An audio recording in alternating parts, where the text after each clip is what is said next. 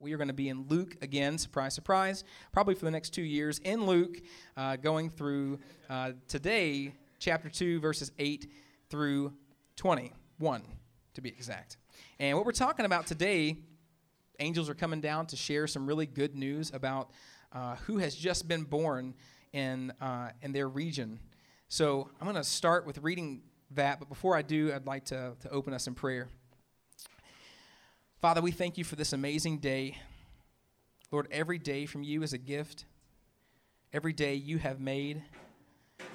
And Lord, we will rejoice and be glad in this day. Father, to be in this place, knowing that your presence is here and being surrounded by our brothers and sisters in Christ, Lord. Father, we pray for this message, that you would use your Holy Spirit to speak through me, that this message would move and change the people that hear it this morning. And Father, we love you. We want our hearts to be centered on you this morning, our minds to be focused on you as we dig through your word here and learn about you more through this passage. It's in Jesus' name that we pray. Amen. Amen. All right. So the shepherds and the angels. So we are at the point in the story where Jesus has been born. That's exciting, right? Y'all sound so excited. Yes, thank you very much. By the way, this is interactive. You guys can throw back some amen, some hallelujahs, some yes, preach it. I learned at a conference once that when you feel like the preacher needs to like wrap it up, and I think this was at like a conference where, you know, there are certain churches where they'll just preach 1, 2, 3 hours. Like it's no big deal for that to happen. You guys are lucky. I'm trying to like keep this down to about 45 minutes. But you know, I learned one thing you can say back to the preacher is bring it home. It's like pretty much means wrap it up. Like bring it home. I don't want to hear that until like right. I don't want to hear that till like 11:15 or so, okay? Y'all set your watches. We're going to be in this a while. No heckling. That's right. Bring it home. So here we are. We're going to be in verse 8. And it says, "And in the same region there were shepherds out in the field, keeping watch over their flock by night. And an angel of the Lord appeared to them, and the glory of the Lord shone round about them. And they were filled with great fear. And the angel said to them, 'Fear not, for behold, I bring you good news of great joy that will be for all the people. For unto you is born this day in the city of David a Savior, who is Christ the Lord. And this will be a sign for you. You will find a baby wrapped in swaddling clothes and lying in a manger.' And suddenly there was with the angel a multitude of the heavenly host, praising God and saying, 'Glory to God in the highest, and on earth peace among those with whom he is pleased.' When the angels went away from them into the heaven, the shepherds said to one another, 'Let us go over to Bethlehem and see this thing that has happened, which the Lord has made known to us.' And they went with haste and found Mary and Joseph and the baby lying in a manger. And when they saw it, they made known the saying that had been told them concerning this child. And all who heard it wondered at what the shepherds told them. But Mary treasured up all these things, pondering them in her heart. And the shepherds returned, glorifying and praising God for all they had heard and seen as it had been told them." And in verse 21, "And at the end of 8 days, when he was circumcised, he was called Jesus, the name given by the angel before he was conceived in the womb." Amen. Amen. So here we are. We are at some really good news that the angels have just shared with these shepherds. And this is another example of how God was using ordinary people for extraordinary things. We're talking about shepherds here. These guys did not have the highest reputation in society, okay? Angels didn't come and speak to the CEOs, the most well-liked. These were shepherds. Shepherds were considered kind of the lowest of the low, if you will. Not a very sought-after job. And so I was looking through and wondering, how can we equate this to today? What are some jobs, what are some positions that are not very sought after? So I went to Forbes, went to their magazine, and they published a list of the worst jobs in 2014, and that was determined by a company they work with called CareerCast. And these two doctoral students from the University of Wisconsin, they've headed up this study since 1995, and they've been putting this list together on what the worst jobs in America were. And I said, okay, what are some of the conditions that cause these jobs to be some of the worst jobs, right? So they take into account a bunch of different factors, everything from emotional factors to degrees of competitiveness, the amount of public contact, physical demands, toxic fumes, noise, all of those things, even growth in the field that they're in. They look at stress factors. They look at all sorts of things to help come up with their list. And so here are the top 10. I wish I had like that Dave Letterman. So the top 10, here they are. And in this order, number 10, corrections officer, firefighter, which I was a little surprised of, but because of all the stress and putting yourself in harm's way, firefighter's on the list. Garbage collector, flight attendant. You got to deal with some hostile people being a flight attendant. That is some rough stuff. Number 6, head cook. I think you've seen the stress on a cook's face if you've ever been in the middle of a kitchen. Anybody who's watching those Gordon Ramsay shows and knows what I'm talking about. Number 5, TV radio broadcaster, which let me just say, that's what I went to school for, and that's why I got out of the business. So went directly into PR and got out of the TV radio broadcaster stuff. Number 4, taxi driver. Number 3, enlisted military service person. Number 2, newspaper reporter. Again, more of that TV, radio, newsprint. Those guys, not really well liked. The number 1 job on this list will surprise you. Any guesses? Pastor. You got to... That would be sad. Teacher. This is going to really surprise you guys. Lumberjack. Lumberjack is the number 1 worst job in America. Lumberjacks work outside in bitter cold and blazing heat, running heavy, dangerous machinery. They deal with massive trees and logs that can slip and cause injury. And according to OSHA, the Occupational Safety and Health Administration, logging is the most dangerous job in America. For all that lumberjacks do, they earn a median salary of just $24,000 a year. And they face dismal job growth projection. Nobody wants to be a lumberjack. Any aspiring lumberjacks in the room? Right. Not anymore. Amen. And unlimited pancakes for breakfast, Gene says. Think about this. It sounds a lot like shepherds, guys. Harsh conditions like sleeping outside to watch your flock. Why are they watching their flock by night? So things don't eat them. So there you are out in the field watching your flock by night, fending off your sheep or your whatever you're watching and shepherding from animals that want to eat your animals.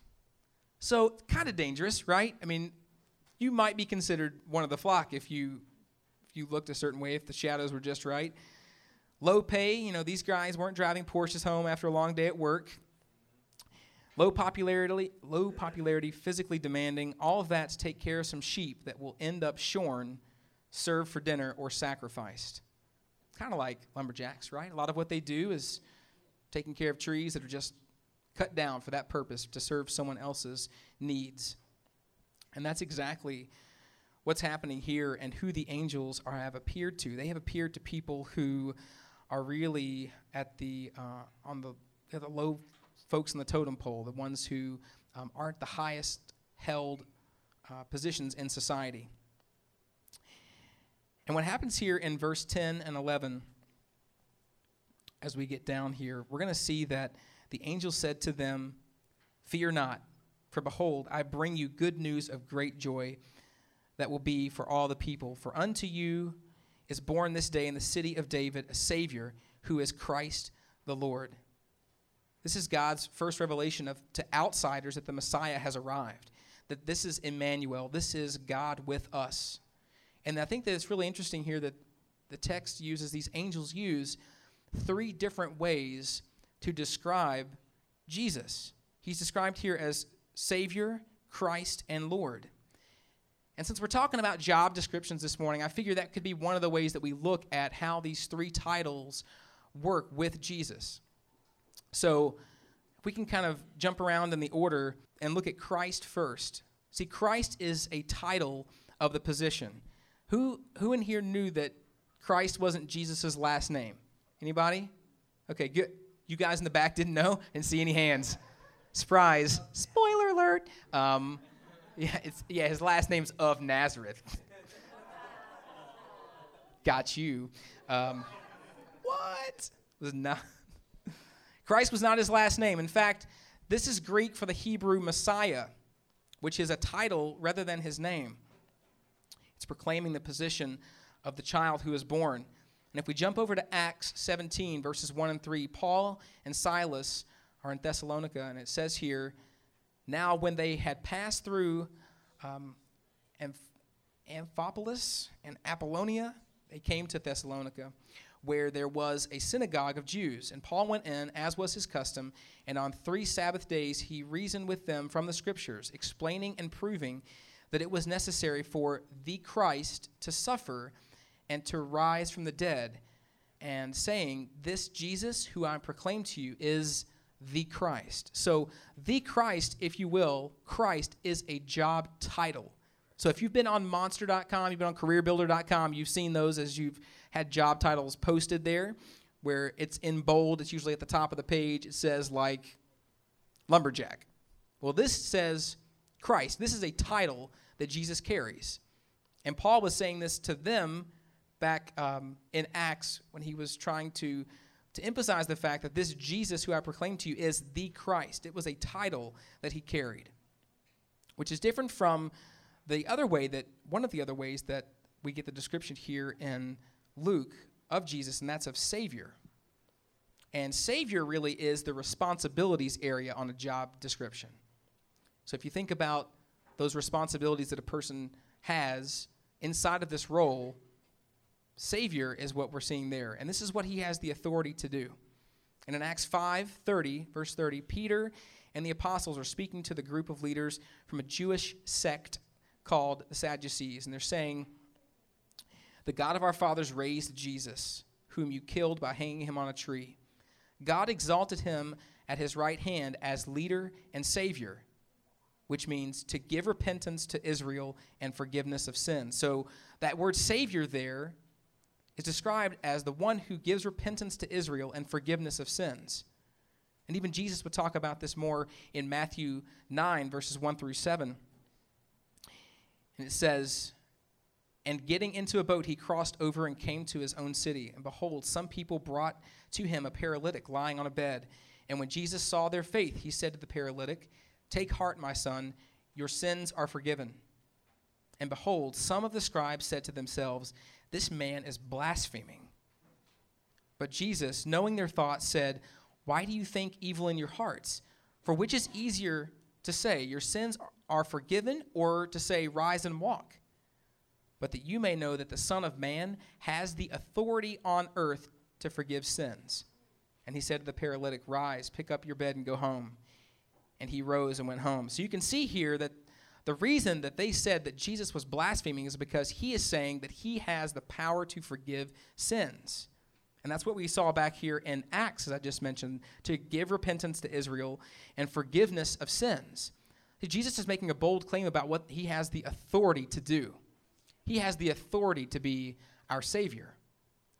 And he's qualifying that here in Acts and in Matthew 9. So we see that these two titles, one of Christ, one of Savior, we have a third that is his identity as Lord. And Lord here, that word Lord could be used a couple of different ways. But you can look at it as a verb to lord over someone, to basically have rule over someone. But the way that he's using it here is as the Lord. Right? So we can see that here in verse 11. It says, for unto you is born this day in the city of David a Savior, who is Christ the Lord. So this is certainly not untrue to say that Christ he is going to lord over, right? But he is the Lord.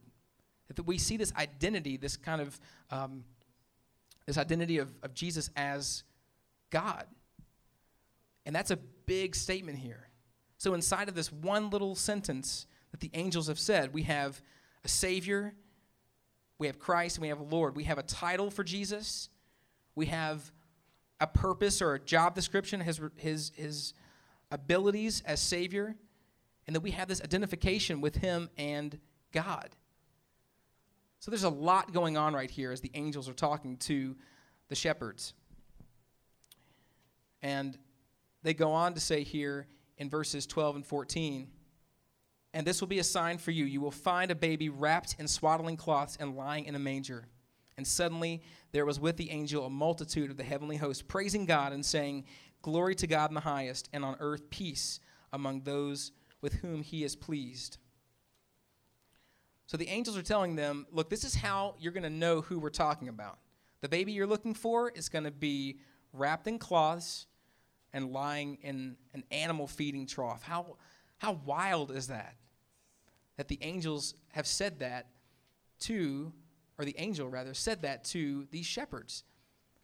That now, the Savior that they're expecting, the one that was just described here in the verses prior to this Messiah, was expected not to be found in a manger, an animal feeding trough, but was expected to be this king, this royalty. So we can already get this really amazing view of how Jesus will view humanity, where he'll start with humanity, and where his ministry will end up staying.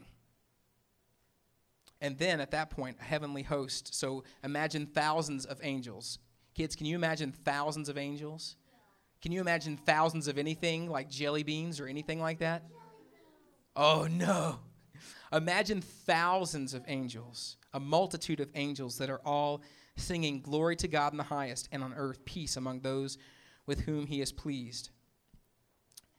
Peace among those with whom he is pleased. In that moment, the angels are acknowledging that peace is for a chosen people, that peace is for a family of God. And this time of year, we see that word peace plastered on a lot of different things. You just walk into Hobby Lobby or not walk into Hobby Lobby, walk into Michael's, walk into any of those stores, and you're going to find peace plastered all over everything from greeting cards to home decorations, all of that. And it's true. We have a Prince of Peace. That's one of the ways that we know of Jesus. That's one of those titles that he has. But peace didn't come to everyone. Peace is not everywhere now. I mean, we can look at the world around us and see that we still live in a world that is not peaceful. That there are atrocities being performed even in this moment in our world. That peace has come, but peace has come to a chosen people. The text is talking about a select people. And this may kind of wreck us. I know that it feels right that we should believe that we should have some sort of a role in our salvation, that it should feel like, peace should be for everyone, but God is saying here that he has chosen a people, that he's always chosen a people. Ever since he chose the people of Israel to become a family with, he's had a chosen people. And that Christ's blood, that's his sacrifice. It was sufficient to cover the sins of all people and all the world. And he is sufficient for that. But his sacrifice is only efficient. It only benefits those who God has called his own, and those who he bestows the gift of faith. And living in a world that isn't at peace is hard. Amen? I mean, it's hard. It's hard when we have to endure so many things on a day-to-day basis that we wish we were rescued from. It's hard for us to see tragedy. It's hard for us to see people suffer, and so many things that just don't seem just. But we have a just God. On this side of eternity, where we can't understand completely God's will, it's tough for us sometimes to struggle with that, to understand how we can view God as sovereign and as in complete control. And that's okay.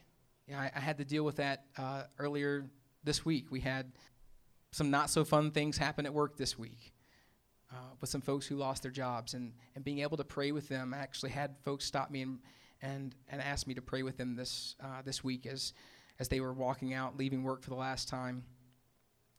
And you get stuck with this place of like, well, how can this happen? And the truth of the matter is that we live in a broken world. We live in a world that is in constant battle and struggle with sin, with pain, with anguish. But as believers, as those who are part of the family of God, the ones that he has called his family, we have hope. We have hope that goes beyond the pain and the struggle of this world, that we put our hope into a Savior, the Christ, the Lord, the reason for this season and every season, because he has conquered all of those things. He came to overcome death. He came to overcome sin. He came to overcome all of those things to give us hope. And so if there's a word that we should have plastered all over greeting cards and all over our houses and walls, it's that hope, that we have hope in Jesus. That as believers, as those who call upon Jesus as Lord, we have hope. And that's really what allows us to have a eternal or a kingdom view on this world, because we have hope. And we get the pleasure in this life of being able to share that hope with other people, being able to share that hope with the world. And can you imagine just how excited these shepherds were when they got that message? They were pretty excited. I want to jump there. It says, and when the angels went away from them into the heaven, the shepherds said to one another, "Did you see that, man? That was awesome.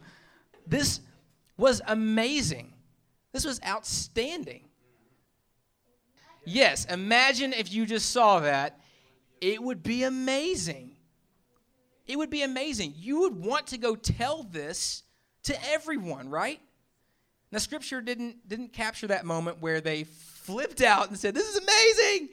But it did capture the moment just thereafter where they went running to find what the angel had just told them about, and what these angels were just singing about. The shepherds said to one another, "Let us go over to Bethlehem and see this thing that has happened, which the Lord has made known to us." And they went with haste, no kidding, they were probably running, and found Mary and Joseph and the baby lying in a manger. Now, Bethlehem isn't a big place, right? But it's not like a one-shack town either. So as they're going and they're finding this, now Scripture doesn't give us any direction on how they found Jesus, but you can imagine at night here that where they're going to find this baby that's been born into a manger. They're knocking door to door. They're asking the townspeople, "Hey, has there been anyone that's delivered a baby tonight?" And they have to find Jesus, right? They have to find this baby that's wrapped in swaddling cloths and laying in a manger. So they are already causing a stir in the town by the time that they get to find Mary and Joseph. And when they saw it, they made known the saying that had been told them concerning this child. And all who heard it wondered what the shepherds told them. And I find this to be really awesome. But Mary treasured up all these things, pondering them in her heart. And as we've talked about in the last couple of weeks, Mary has had a long time to process what has happened. She's had 9 months to process all of this. That as she's hearing this, it's more and more confirmation, and she's able to ponder all these things, to store them up in her heart. Just how incredible of a moment in time this has become. That this is the moment that the Messiah came to earth. And the shepherds returned, glorifying and praising God for all they had heard and seen as it had been told to them. Isn't it exciting that God invites us to be a part of the delivery of the good news? That our job, our position in this whole telling others, sharing the gospel, evangelizing, isn't to be the angels. Okay, that's not our position. So can we just agree on that? We get to be the shepherds. Okay? And I think sometimes we think that we have to be the glory of God to people. We have to make sure they're getting this, make sure that as we are out there telling people about Jesus or just showing the love of Christ to other people, that we have this position of being in authority over that message. But God's in authority over that message. That we don't have, our job in telling people about Jesus is not to save people. That job position's already taken. That's liberating, right? That we don't have to feel like we have the burden of responsibility of saving someone.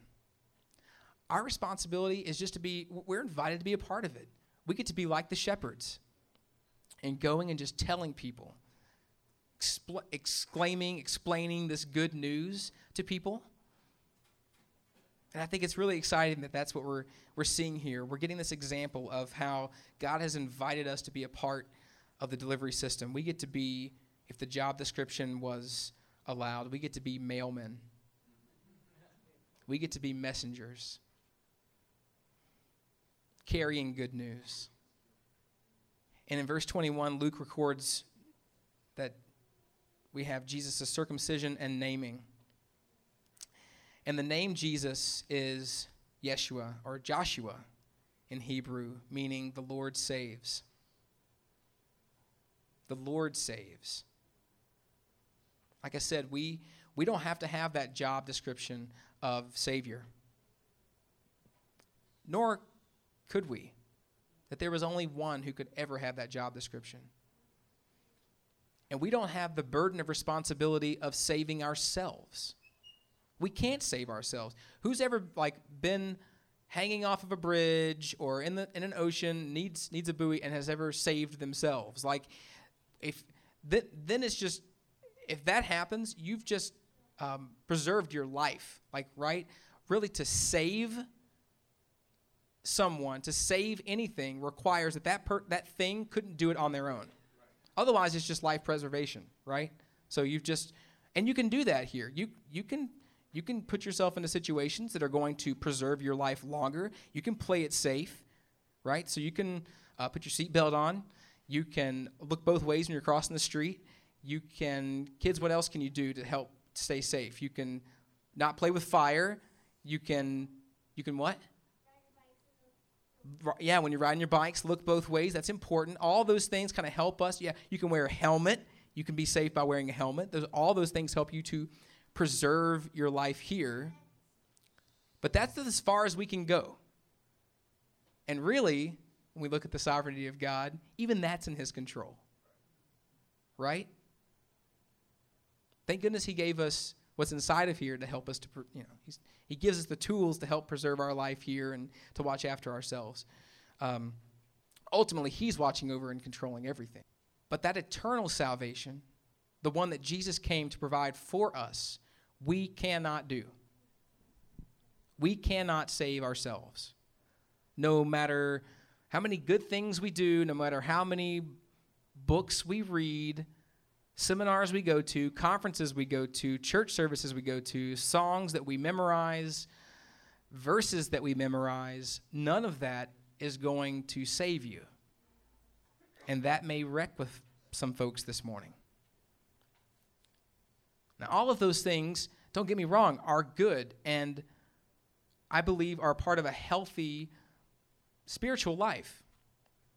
Those things are going to be helpful for you to maintain spiritual health, right? But those do not save you. You don't get to have the job title of Savior. We have one who does, and only he could do it. Who's thankful that they don't have to have that job title? That we have a Savior. We have one who has the title of Christ and Messiah. We have one who came to have the job description of being our Savior.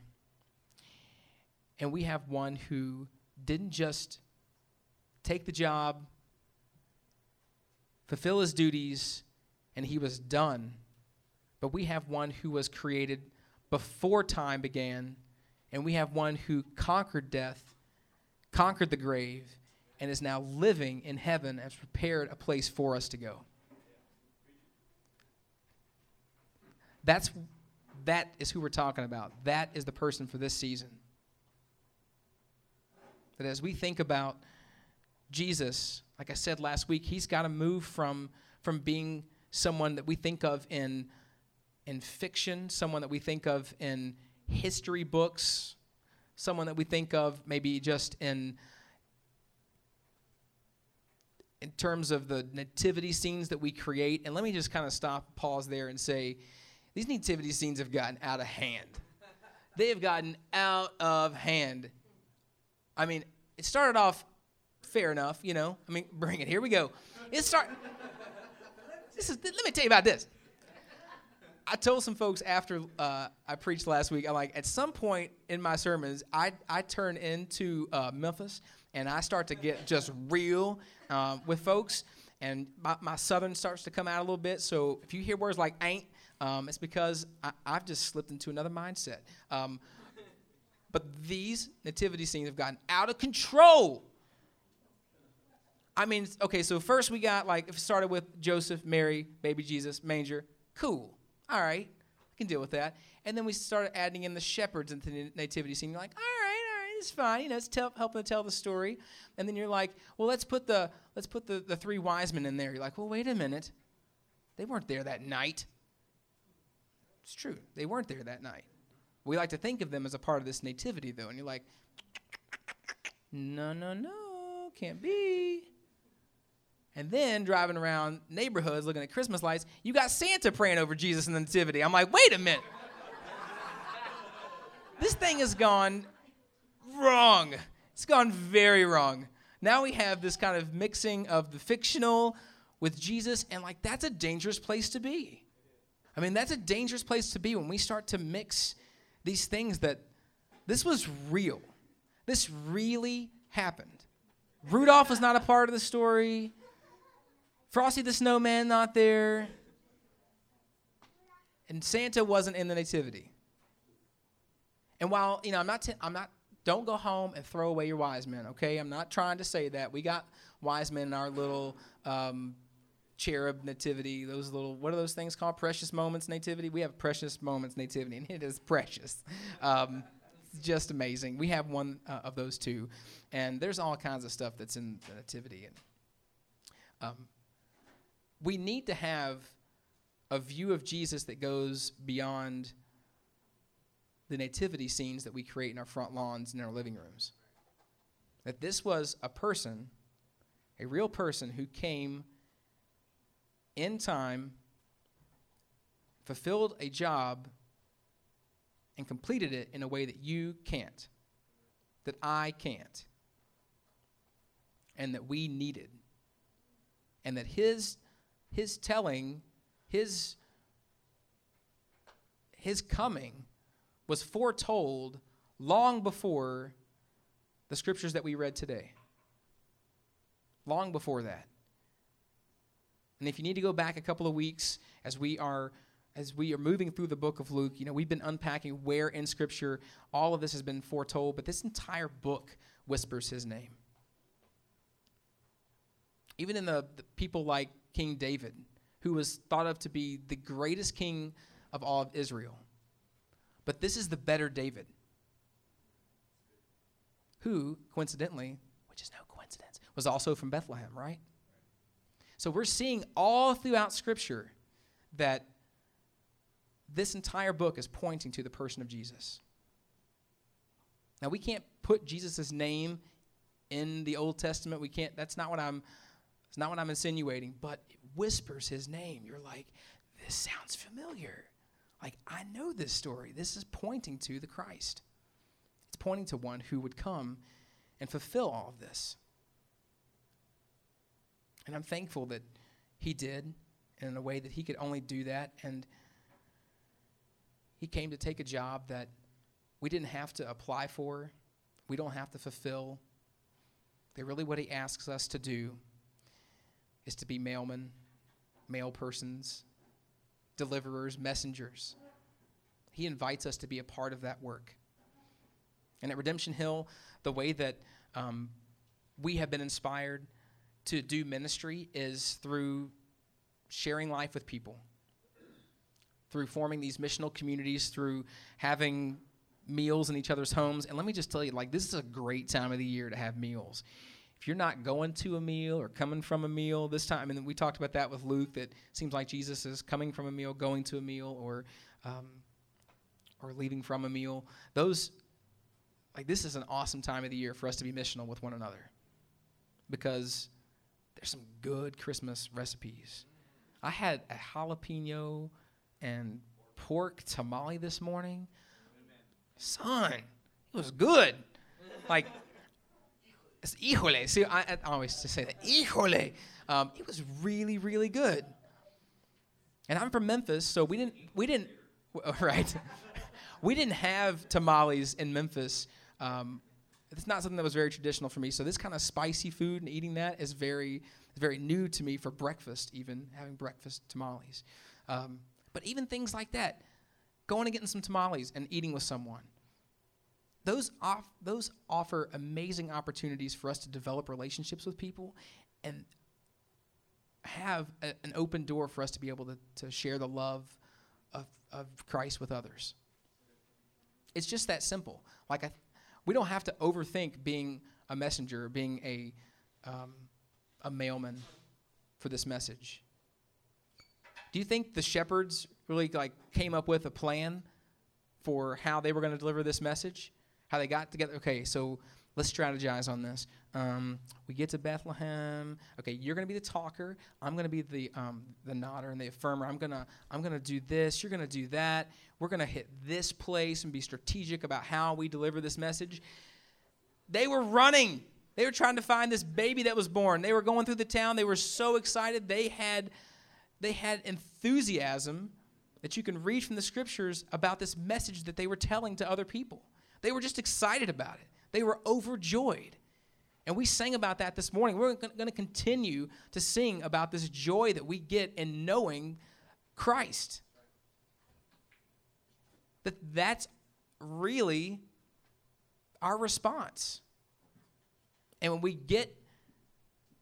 we move from a place where Jesus is in our minds viewed as 6-pound, 8-ounce baby Jesus in the manger, and the velvet painting in your mom's living room, or Jim Caviezel from The Passion of the Christ, when we get beyond that and move to a place where we have a relationship with him, I dare you to hold back the joy in your heart.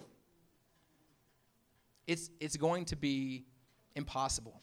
You're going to want to rejoice. You're going to want to tell people about Jesus, to love them in the way that he did, to meet people's needs, providing them with tamales or whatever else comes to mind. And so I love that that's what we've tried to do here. We've said, look, being a messenger, loving on people, it can look like just having lunch with people, eating meals with people. So we've made that just a very practical way that the ministry is expressed. But we also want to get into discipleship. We also want to get into where we get to do this thing called life with each other. And as we do that, we're going to know more about Jesus. We're going to understand him more, because we're going to see how he's shaping and changing our brothers and sisters through relationship. That's how we're going to get to know this Jesus of the Bible, this Jesus who still lives today. And we get to be thankful that Jesus, who came at a very specific time in a very specific place for a specific people, has completed his work. That he said on the cross, "It is finished." And that we don't have to do anything more than to rest in the finished work of the cross. And that is when we find peace. So when we see peace, when we see it plastered around on things and inside of craft stores, we can be reminded that the peace that we know, the peace that we have, is in a Savior who has a job title that we can't take, that we couldn't possibly accomplish, but that he invites us to be a part of sharing that news with other people. He invites us to be a part of having that joy overflowing from our hearts and in sharing it with others. And that's the message that we saw this morning with the shepherds.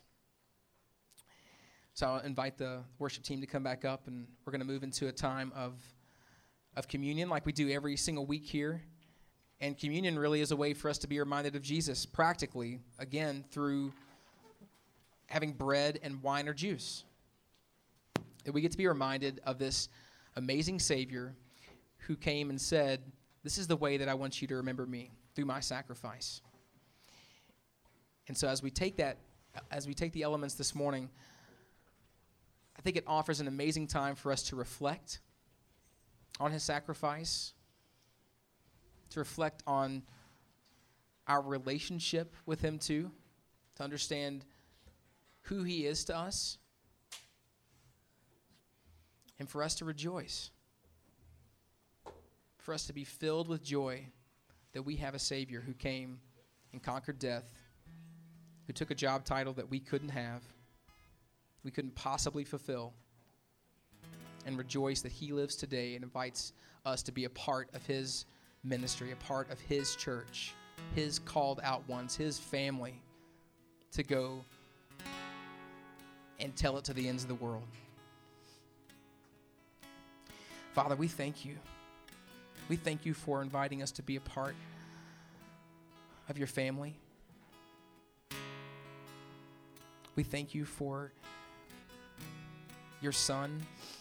Lord, we can't fathom what that means, what sacrifice was given for us.